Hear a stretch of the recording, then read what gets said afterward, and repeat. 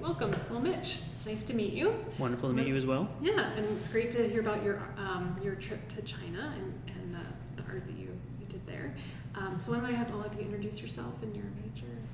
Okay. I am Mitch Stanke. I'm a iDesign student with a focus in conceptual illustration studies.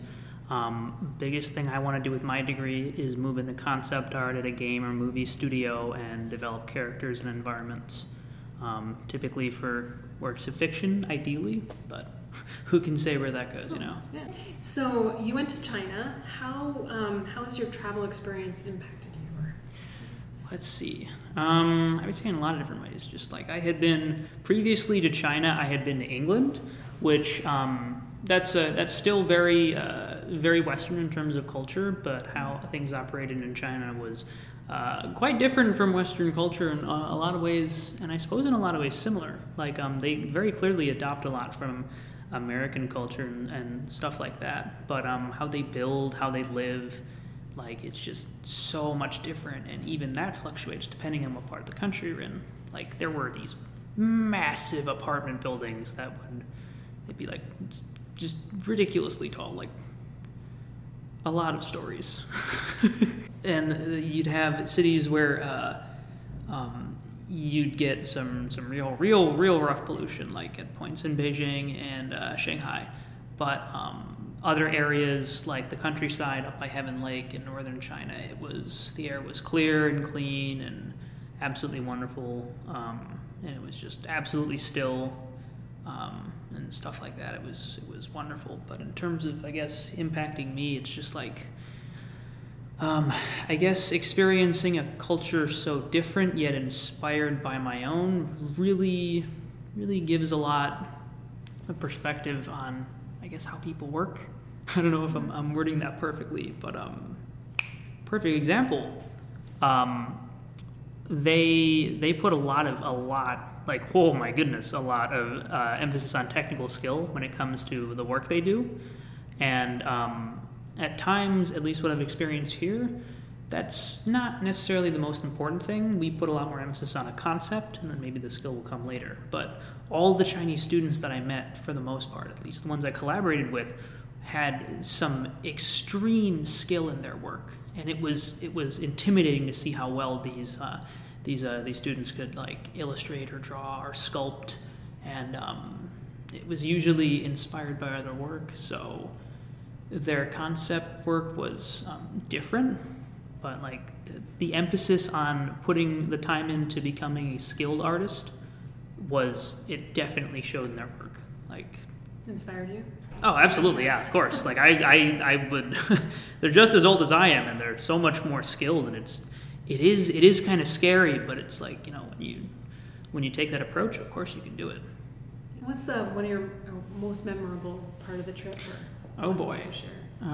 Okay, so we were up. This is also up by Heaven Lake. We were actually near a dormant volcano, and it was really calm and really peaceful for a little while. A little chilly. We had just gotten back from like Shanghai, which was super warm. Like certain parts of it. We were walking around in shorts and t-shirts, and it was like almost 100 degrees and humid, and it was ridiculous. But we moved up towards Heaven Lake, and it was really cold, and some of us didn't grab our like bigger jackets. So it hit us, it blindsided us with how cold that was. And we were like, okay, well, we'll grab ponchos and stuff like that because it's probably just going to rain a little bit. But as we moved down the mountain to a trail in the forest to go see what was called, I believe, the underground forest, it was super interesting, but it started snowing, and nobody really saw that coming. And I guess we only had about an hour to get to the forest and back to the bus. So our professor really wanted to get to the forest and back within an amount of time. So he kind of moved with a light jog, but the rest of us, we didn't really want to move along too fast. And we walked quickly, but eventually he started to kind of get farther and farther away from us, and then it really started snowing.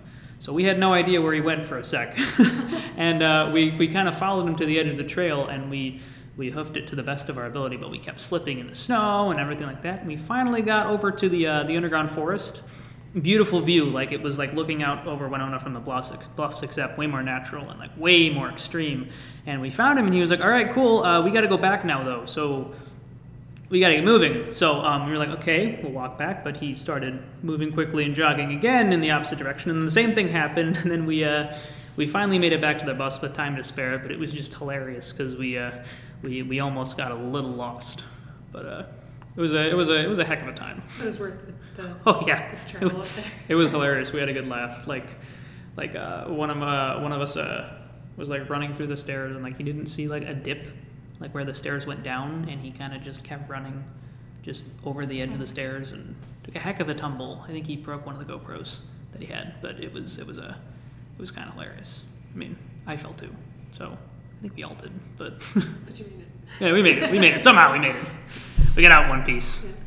So how did your experience inform your book art on the trip? I think the most influential thing for me in terms of my book art project was one of the gallery pieces we did in Beijing, where I think the prompt was tuning, and the concept behind, or the theme behind our show was tuning something. Like, how do you tune something? For instance, I think the example was a guitar. Like, you tune a guitar to get the right song, but it's a process. And mine was around tuning knowledge and understanding to kind of gain a level of intelligence or wisdom.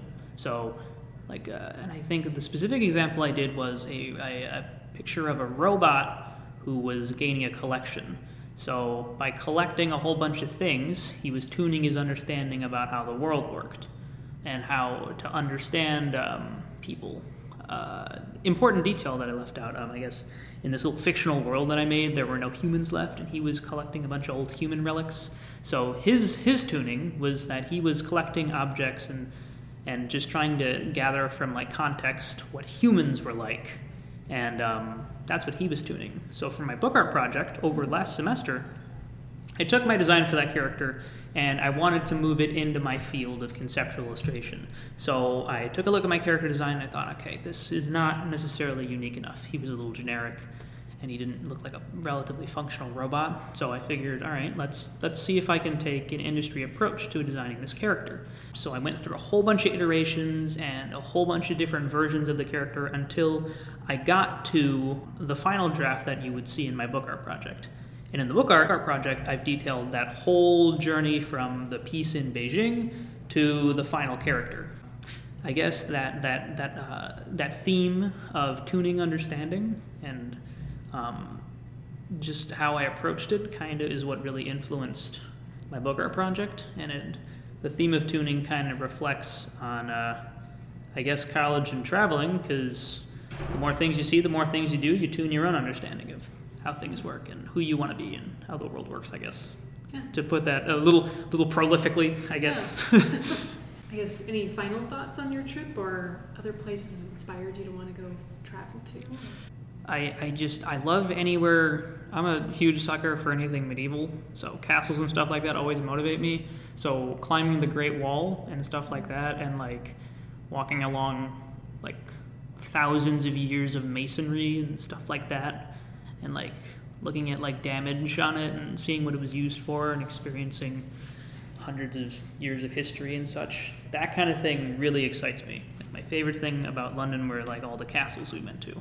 So in terms of places I would go would be anywhere with some rich, real old history. Love to see something like the Colosseum or like Gothic cathedrals and stuff like that.